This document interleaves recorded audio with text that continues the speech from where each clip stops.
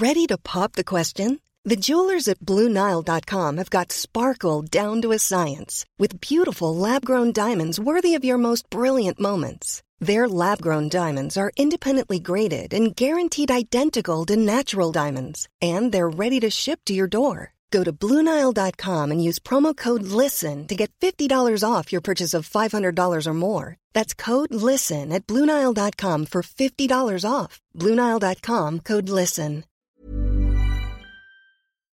In a sudden flash, it all comes clear. It's a eureka moment, an epiphany. Hi, I'm Marcus Smith, host of the Constant Wonder podcast. The world offers marvel, meaning, and mystery around every single corner. In nature, art, science, culture, history, we talk everything from bees and beetles to obelisks and asteroids. Experience the thrill of transformative encounter. We'll bring more wonder to your day. Listen to Constant Wonder wherever you get your podcasts. This is Nighthawk calling. Hello, everyone, and welcome to another episode of History Hack. Alex, who have we got on today? I don't think I even really need to do an introduction. He doesn't need one, does he? It's Dan Snow, everyone. Hi, Dan. Yay! Hey, how you doing, guys? You all right? Not bad. Where are you? How's lockdown? Well, you know what? Lockdown's not too bad for me. I'm very lucky. I live on the beach, so I'm able to walk out, and do my exercise on the beach and look at the sea, look at the spot where the D-Day landing craft left from in the Solent 76 years ago. So I'm doing all right. I'm very privileged. I'm a lot better off than lots of people who must be just going crazy, stuck in apartments and things, and particularly in urban areas. 3,000 people turned up at Brockwell Park apparently yesterday to do their exercise. No, on Saturday, and then they shut it on Sunday. I feel further measures are coming. What do you reckon? Yeah, it is. I mean, look, I'm not an expert, but I do feel very sorry for people, and they're probably trying to distance themselves. I don't know how big Brockwell Park is, but maybe that's a more shocking statistic than it sounds. And if people are taking those precautions, keeping separate, then maybe we can use our park sensibly. I hope everyone isn't just locked up at home, because that's too much. Let's get to some questions. Let's cheer people up. We got loads of questions for you. Quite a few, actually. But I'm looking at the question list now, and I can see that the Holland brothers actually had this one as well. So we're gonna throw this one at you too. So why not? Gareth Blaney asks, which historical figure would you like to be leading the fight against the coronavirus? Well, that is such an interesting question, because it really comes... I remember once I was making a program about the Spanish Armada, and I was talking to Andrew Lambert, the historian, about why no one remembers Sir Francis Drake anymore. And he said, because we don't live in a time that needs drinks. He goes, we may do one day, but we don't at the moment. And so I think what's really interesting, I've been thinking a lot about this, is historically, like the easy thing to say would be like, oh, we need, Pompey the Great, or we need... some phenomenal one of the absolute brilliant organisers that lay behind Britain's mobilisation, the Second World War. But then we're in different times, and I think it's too easy just to say, oh, if they made them like that anymore, if we had, I don't know, the energy of someone with like Napoleon Bonaparte, we'd be absolutely fine. And I think this is a new threat. Societies have never had anything like this before, where most of them would have just taken this on the chin and kept going about their business, and just thousands and thousands of people have died. So I think we need a new kind of leadership. And we need, for me, I would say it's leadership. I'd like to see leadership by professionals. I think in general in society, this kind of question of experts, I don't understand why politicians still require less training than someone who goes into childcare or pet management. Like, I would like to, I don't see why we've moved on to, we can put land a spacecraft on a passing comet, and yet our politics is mired in the kind of amateurism and stupidity and hypocrisy of the Athenian panics. Like, I don't get that. So I think I'd like to move to a world where people that are really good at things, like if you're, if you want to run a television channel or a hospital, you've got to have qualifications and experience and having gone courses and things. And so I don't know who I want from history, because I'm not sure many people have got the qualifications to run a very modern, sophisticated economy and healthcare response to a pandemic outbreak. So there's a very long answer. I'm sorry about this, but no, it's essentially what Tom Holland said yesterday, which is that he didn't want anyone from history. I'm fine. He said he doesn't want someone from history. He wants some epic professional expert with knowledge in this matters to step up and blow everyone away. And I'm basically absolutely sorted. You're a genius then. Yeah, I'm on the same level as Big Tom. So yeah, well, that is kind of my response really. But I think someone, there are obviously people that have brought extraordinary energy to task in the past, but there are people doing that today. I don't think in the First World War, lots of French generals sat around going, Napoleon would have known what to do if he was here. I think that's a really good example. I don't think that's true. The Napoleon would have brought vigor, but he doesn't bring extraterrestrial genius to it. And the problem with the First World War, it presented a set of problems to military commanders that Napoleon never faced, and I think he would have struggled. Napoleon or Guderian or Caesar were allowed to look amazing because of a particular moment in time. It's to do with technology, and it's to do with the economy, it's to do with the balance of forces, to do with demographics. But if you put Julius Caesar in charge in Douglas Haig's position at the Battle of Somme, I'm not sure Caesar would have automatically made a much better go at it, really, to be honest. He probably would have put himself in the front rank and been wiped out.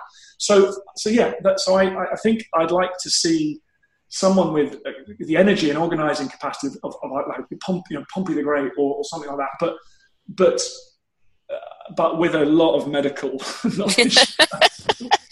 It's true. One other thing, yesterday, the Holland brothers may have slightly besmirched your cricketing ability because someone asked who the best cricketer was out of the three of you, but they did admit that you'd destroy them at rowing. It's very generous of them. I mean, I have never played cricket in my entire life, and I went and played one game with them, and I think I scored one run or something. And no, I am terrible at cricket. I'm terrible at most things, to be honest. But I'm all right at rowing. That's true. That's one of my few skills. That's a bit of an understatement, isn't it? Weren't you like captain of the 8 at St Paul's or something? No, I don't know if I was captain at school, but I was captain of the Oxford University rowing team. That's true. Back in the day. A little bit good then. All right. I want to ask you, because I think people scoff at your historical credentials on occasion because you do such a broad range of programming.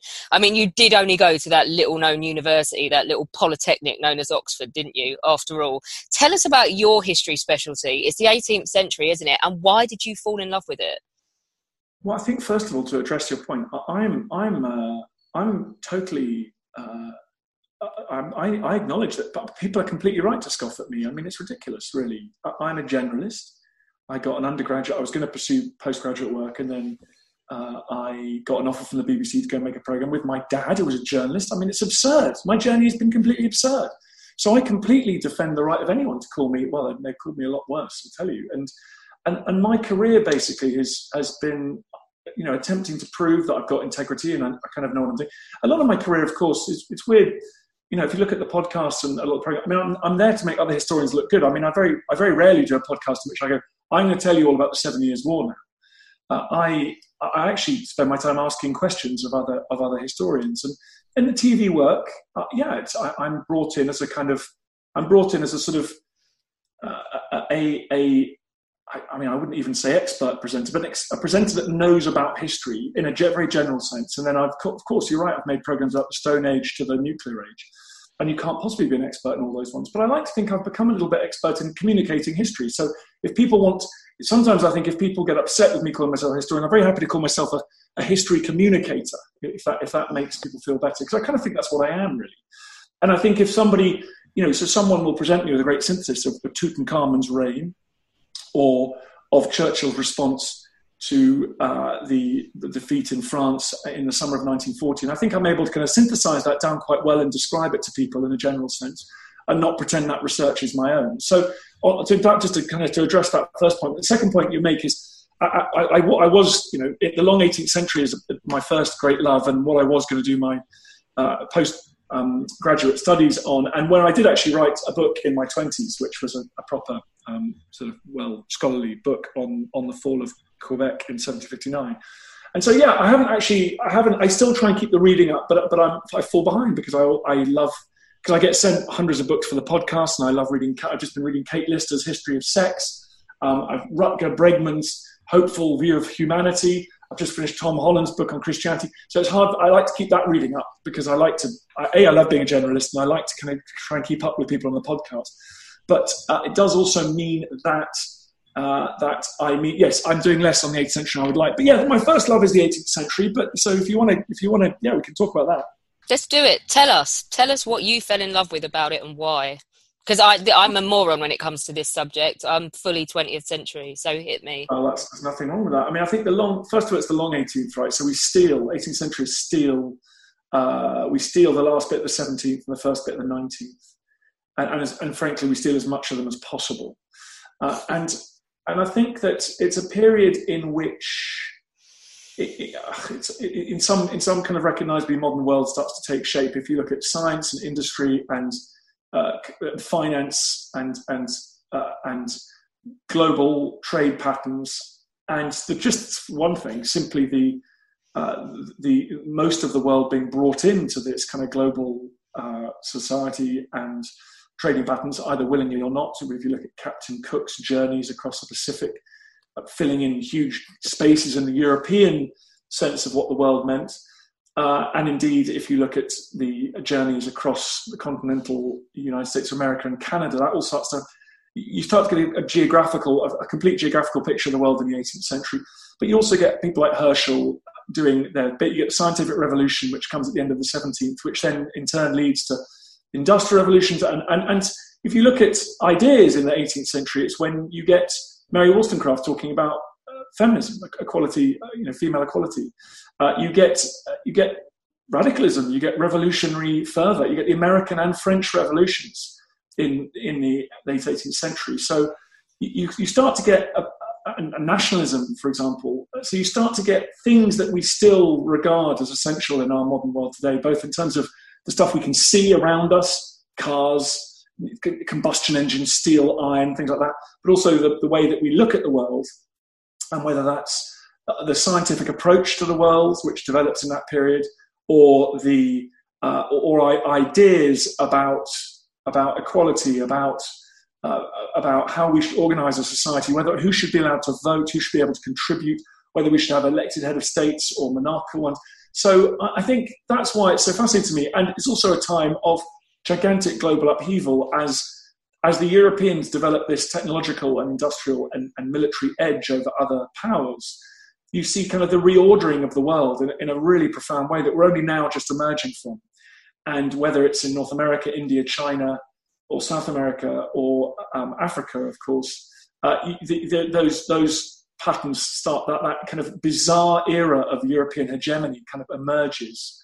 And we're still living with so many of the racial assumptions and the economic assumptions from that period. And then, guys, if we're going to talk about global warming and the climate catastrophe that we face, I mean, that was the seeds were sown in the 18th century as Britain realised that you could dig up this black rock from the earth and heat it and create unimaginable energy.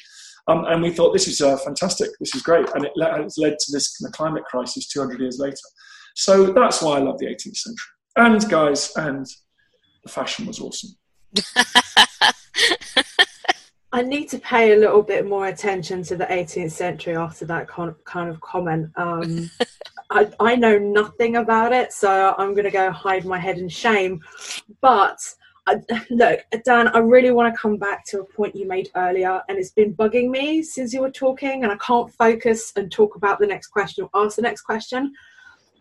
I don't understand why people don't. I mean, you're a historian, for God's sakes. Just because you deal with it in general, it's really frustrating me that people don't call you a historian. You deal with history. You're a historian. End of. There is no discussion. Well, I mean, you know what, though? I'm not sure. I mean, maybe it depends how you define it, really. I mean, I don't have academic tenure. I don't publish peer-reviewed work. So, I mean, you know what? I'm old enough now. I used to get very nervous and worried about that kind of stuff. And I'm really, I can genuinely say one good thing about age, ladies.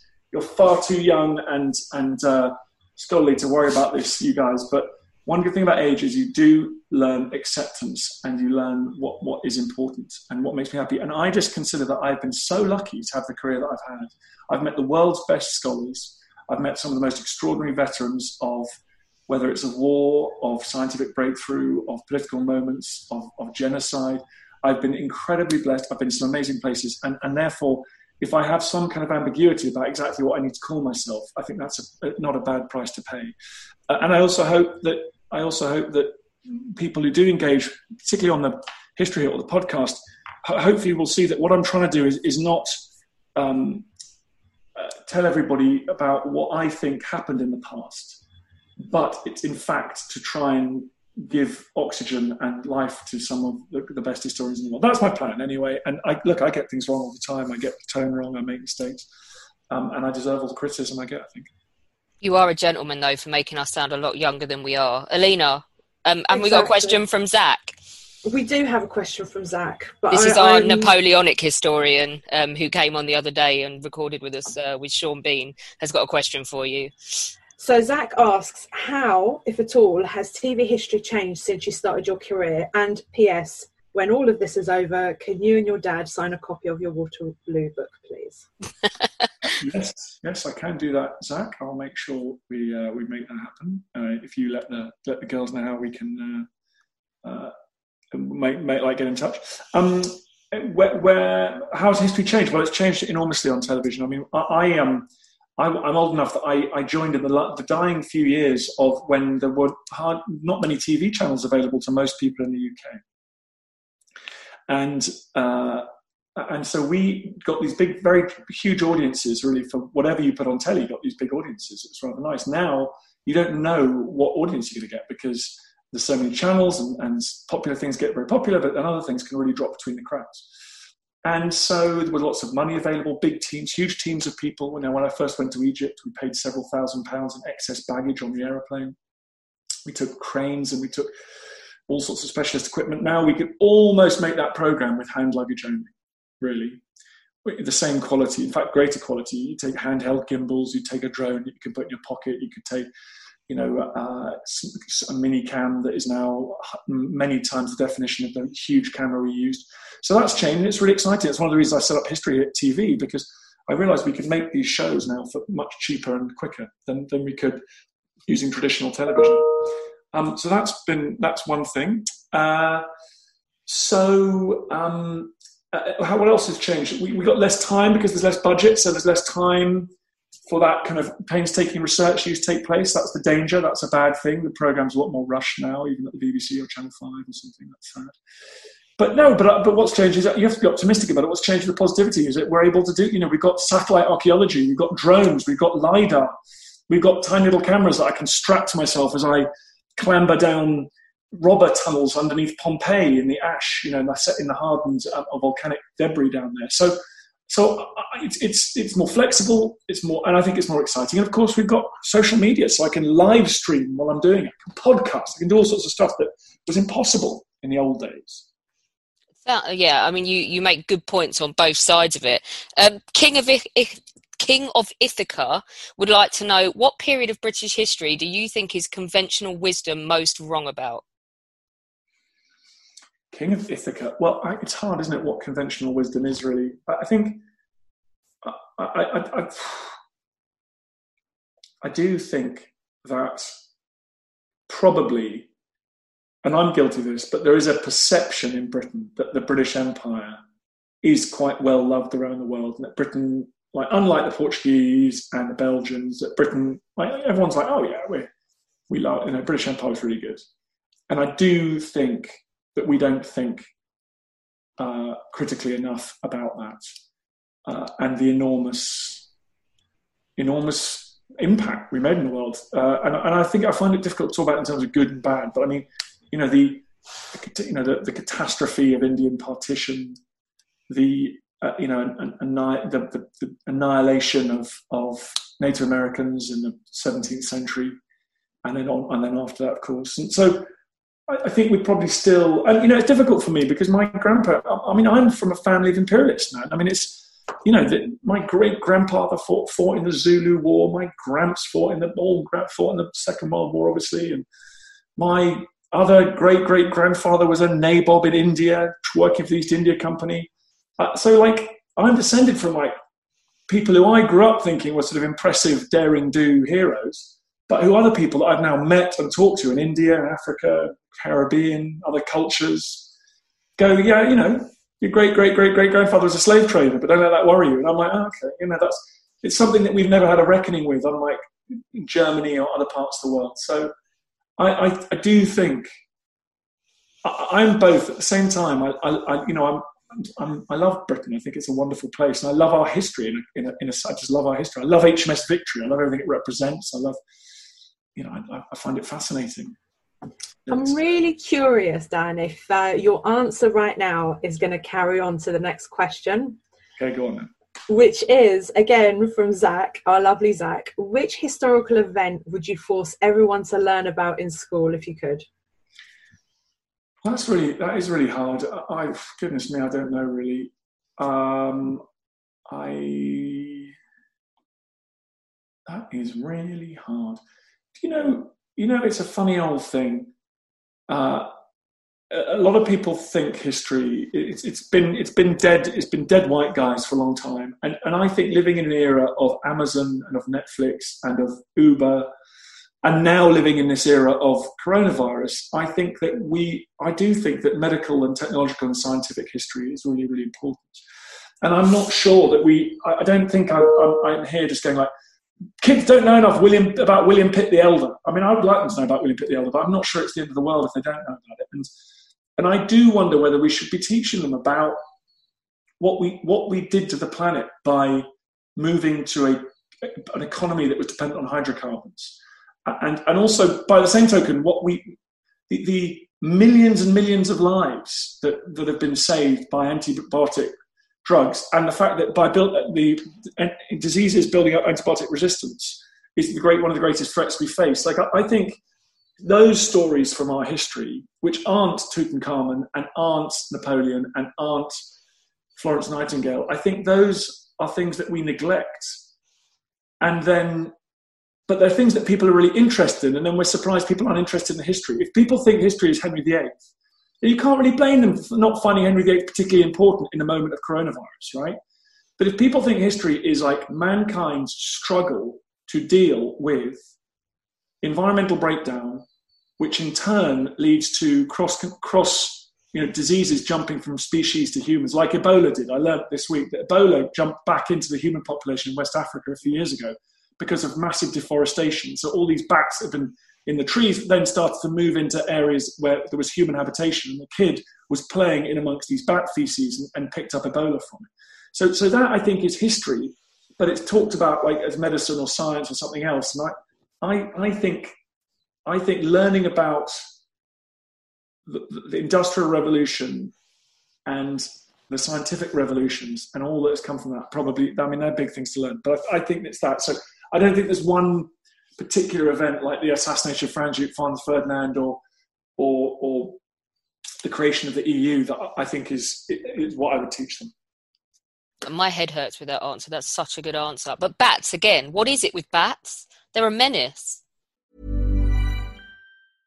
I'm Sandra, and I'm just the professional your small business was looking for. But you didn't hire me because you didn't use LinkedIn Jobs. LinkedIn has professionals you can't find anywhere else, including those who aren't actively looking for a new job, but might be open to the perfect role, like me.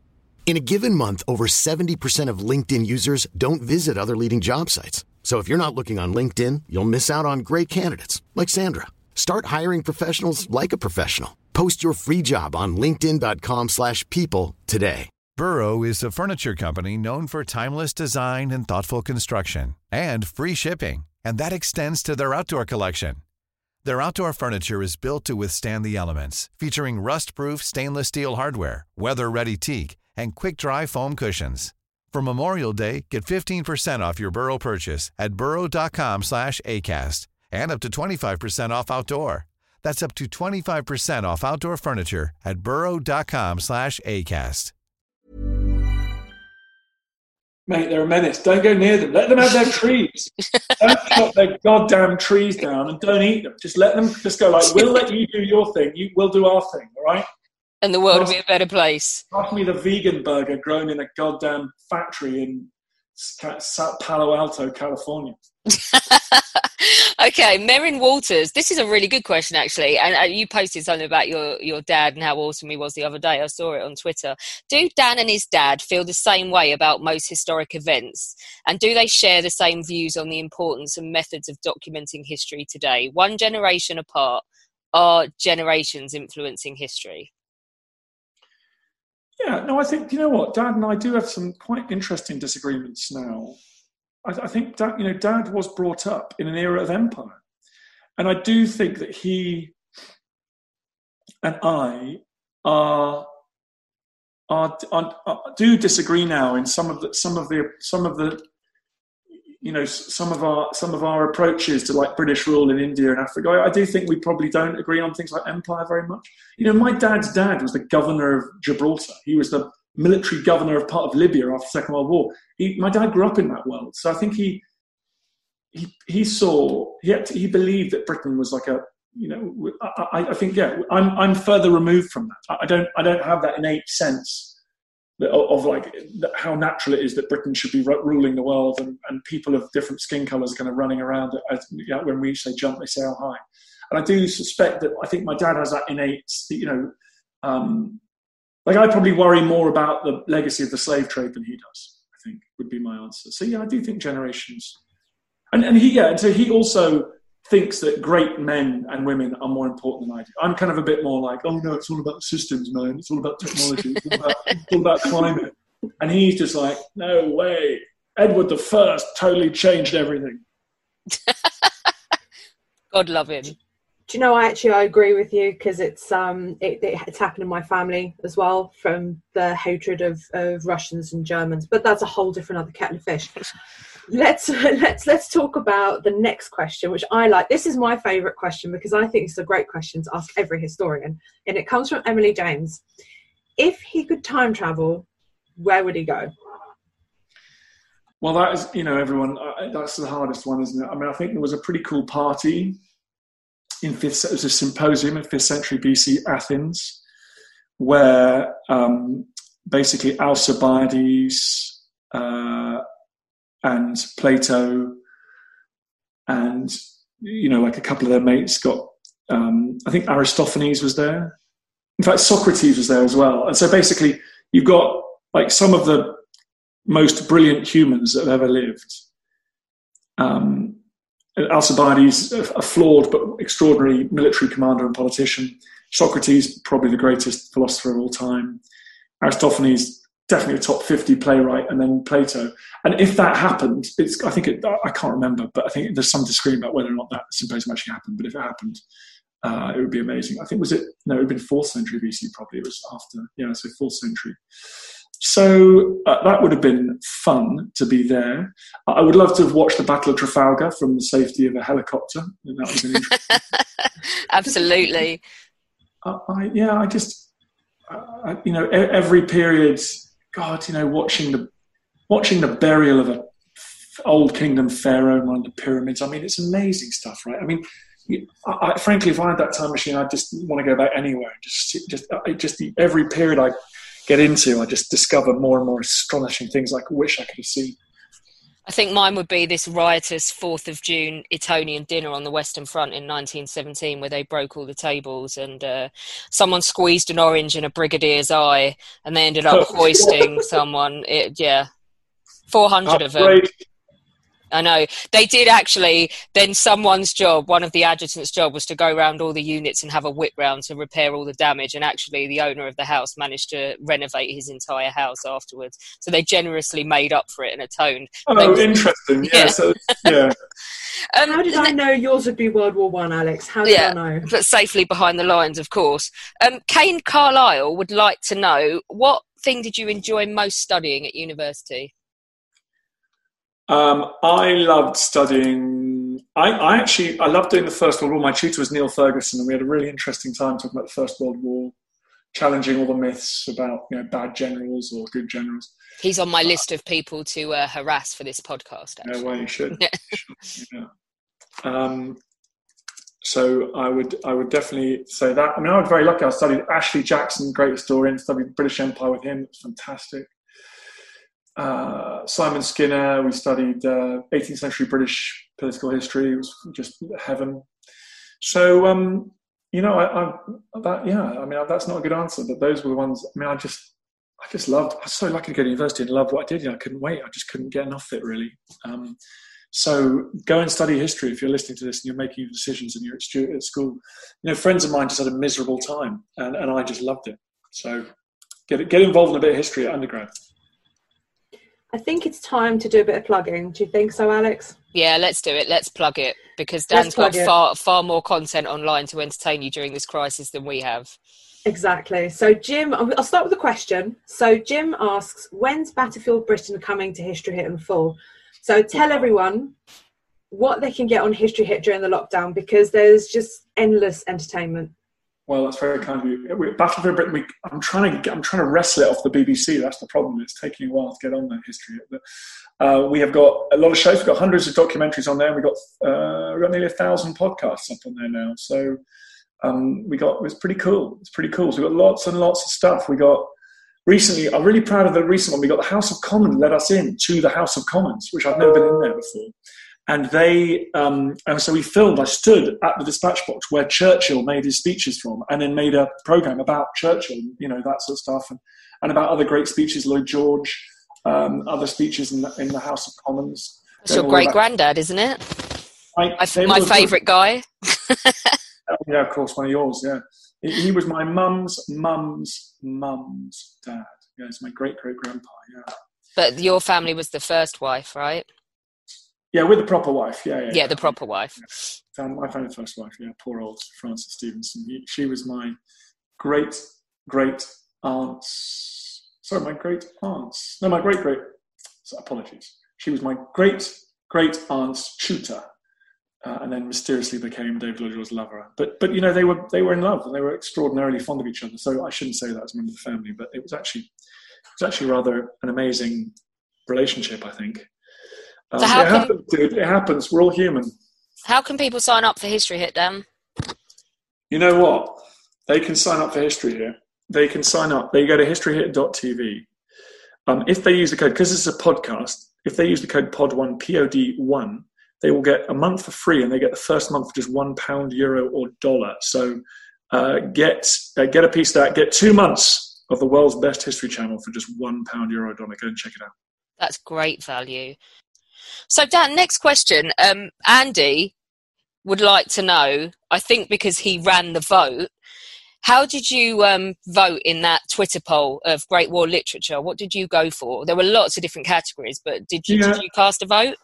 Well, obviously, Alex, I voted for everything you've written, but I would also, I may also voted for Hugh Strawn's first volume of the First World War, which got me through. I'll never forget it, because it got me through that paper at university. In fact, it was a great story, because I got a copy before it was published, because someone sent it to my aunt to review.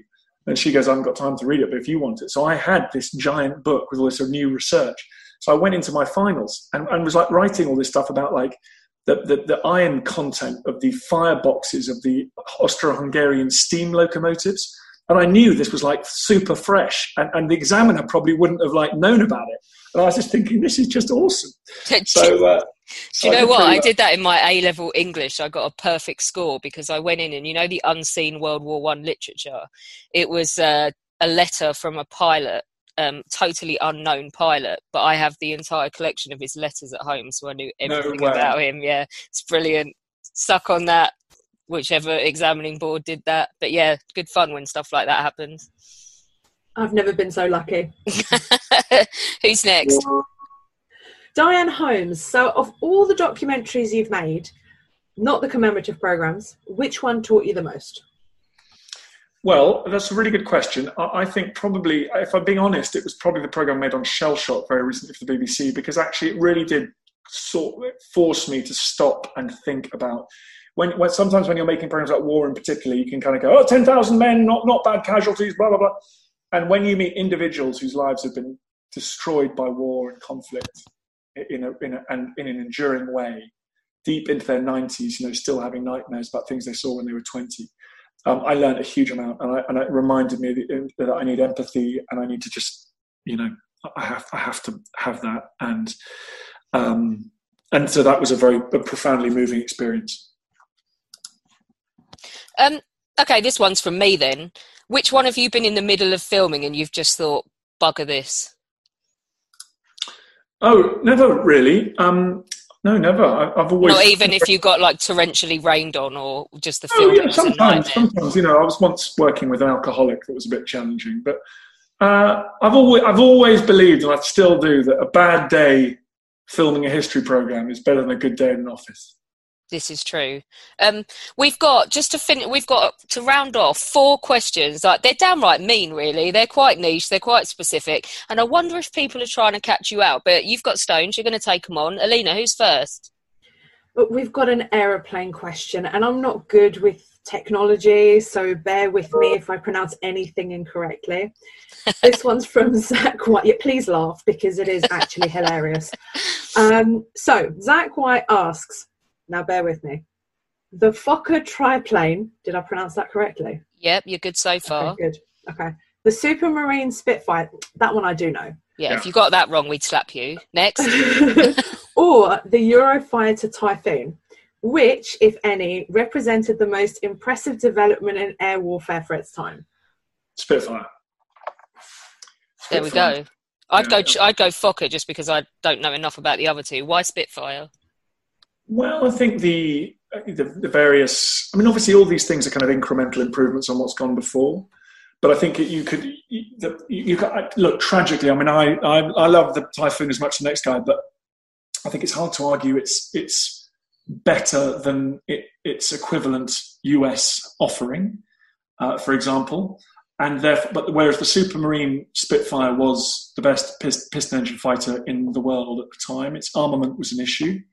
And it wasn't perfect. That's why the Mark I needed significant upgrades. But I think in terms of its speed, its agility, its ability to climb, it was just extraordinary, and it was at the very least as good as the Messerschmitt 109, and as a result, proved incredibly important. But yeah, I think so. I think it sort of. I mean, it's telling that it's the only aircraft in the Second World War that was on the front line from the first day until the last day of the war. I think what you said there as well, the Fokker triplane, again, I don't know that you could argue that it was that much better than the British equivalents in World War I if you were going to pick out like the Camel or the SE-5A. So yeah, I think you're probably right there with a Spitfire. Nigel Barnett, just going back in time 100 years, in Napoleon's Russian campaign of 1812, Cossacks were able to operate effectively like a guerrilla force, keeping out of sight and attacking behind enemy lines. We never appeared to use any of those tactics on the Western Front in World War I. Could we not have done that as the front was developing in late 1914? Like, I'm immediately thinking 2 different types of campaign and artillery, but go for it. Like all First World War historians, you just go artillery. Yep. I love that. Yes. Or as Peter Hart calls them, big bangy things. Big bangy things, yeah. Yeah. It's with the cannon that one makes war, as Napoleon said. So I think that the geography is different on the Eastern Front and the Western Front. I think there just wasn't enough space to have those. We forget over here in little old England that the space that's out east, the Pripyat marshes, there are big chunks of land over which there is not a transport infrastructure, a government. I don't think there's the space in northern France and Belgium to have armies that just disappear into great big marshy, difficult bits of land, be they mountains. I mean, we've got the Ardennes, which is a kind of candidate, I suppose, but obviously that fell very quickly in the campaign. But, and in fact, in the Second World War, you do get that kind of SAS mission, don't you, in the Ardennes? On the Vosges. Is it the Vosges? Anyway, you get in the sort of the mountainous regions where you can kind of realistically see how you could avoid and escape and avoid evade the enemy. I just don't think the geography lets you do that. And I think it would be, for an army like the German army in the First World War, it would be pretty simple to do a couple of big sweeps and to sort of stamp out any of that kind of activity, really. But Alex, what do you think? Because you're the expert there. Yeah. I just, like you said, I think one of them, Napoleon, is actively trying to invade a massive country in 1812. And in 1914, that's not quite what's happening. Late 1914, we're trying to stop the Germans from invading a country. So they're two completely different types of campaign, and also just the sheer scale of artillery. I think it was a very different war to what everyone was expecting. They were all expecting beforehand for it to be a war of movement and for it to resemble the Napoleonic campaigns, but it very quickly, even by that point, it was not that kind of war, and they were trying to get to grips with that. So that's my rubbish answer. Can I just say, I'm so glad I am not sitting in Dan's position right now, because if some of these questions start coming up for me, I'd be sitting there going, He's owning them, though. Give him another one. I'll give him another one. Right, now we're going further. No, wait, which way? We're going back this way now. Modern. Yeah, we're going back more modern now with a question from Martin Lamb. In your opinion, if we didn't lose the helicopters on SS Atlantic Conveyor, I think it was, excuse me if I'm wrong, how quickly would the Falklands War would have lasted, as the Paras and Marines wouldn't have had to yomp it across the island? Yeah, I think you're right. It was Atlantic Conveyor, and there would have been a lot less yomping. The Chinooks would have been able to carry vast amounts of men and stores rather than having to walk across. I think it's always counterfactual. Like, I don't know how many days shorter it would have been, but I think it would have been shorter. And it would have been much easier to relocate things like light guns and move even armoured vehicles around. And I think the armoured vehicles is a sort of forgotten story of the Falklands War, and they could have been used more. And perhaps they would have been if there'd been more heavy lift capability around. But yeah, I think that was the plan, which was land all of your troops on the western edge of East Falkland and then just hop them across with helicopters. Kind of came a bit unstuck when the helicopters all disappeared. Lots of them disappeared. So I think it would have been a lot less tough for the men involved on those final hill battles if they'd had a bit more lift capability. But I can't answer how many days, because I mean that's one of those imponderables. It's a good enough answer for me, considering we've just done nearly 200 years of military history in 3 questions you had absolutely not heard before we started recording this. Last one that we'll talk to you with. Bagas wants to know, what's your take on the last battle on English soil? What's my take on which one it is? I guess so. I mean, I Wikipedia'd it and it says Culloden. The Battle of Culloden in 1746, although there is some debate about that, whether we should include some of the kind of police and military actions against rioters and things. There's something called the Battle of Bossenden Wood in the 19th century, which people keep correcting me, and they say that was the last battle. But I think the last shots fired with a foreign enemy on English soil were actually when a German bomber crashed in either Kent or somewhere in the Thames Estuary, and there were shots fired, and there was a brief firefight before the British captured them. But I don't know what my take on Culloden is. I guess I don't have a particular take other than that it's obviously astonishing charge on pretty flat ground by the Highlanders, particularly on their right wing, the southern wing, which crashed into the British lines. Barrel's regiment disintegrates. Extraordinary moment of crisis as the south end of the British line kind of forms a great concave bulge.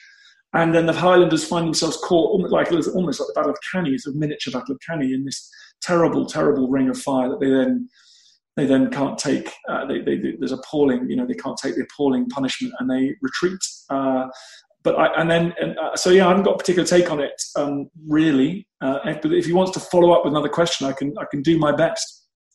Excellent. Well, we'll see if he comes back on Twitter. He's very active on our Twitter feed. He's loving this podcast. Alina, I think we've got one more question we'd like to ask Dan, and then we'll leave him be.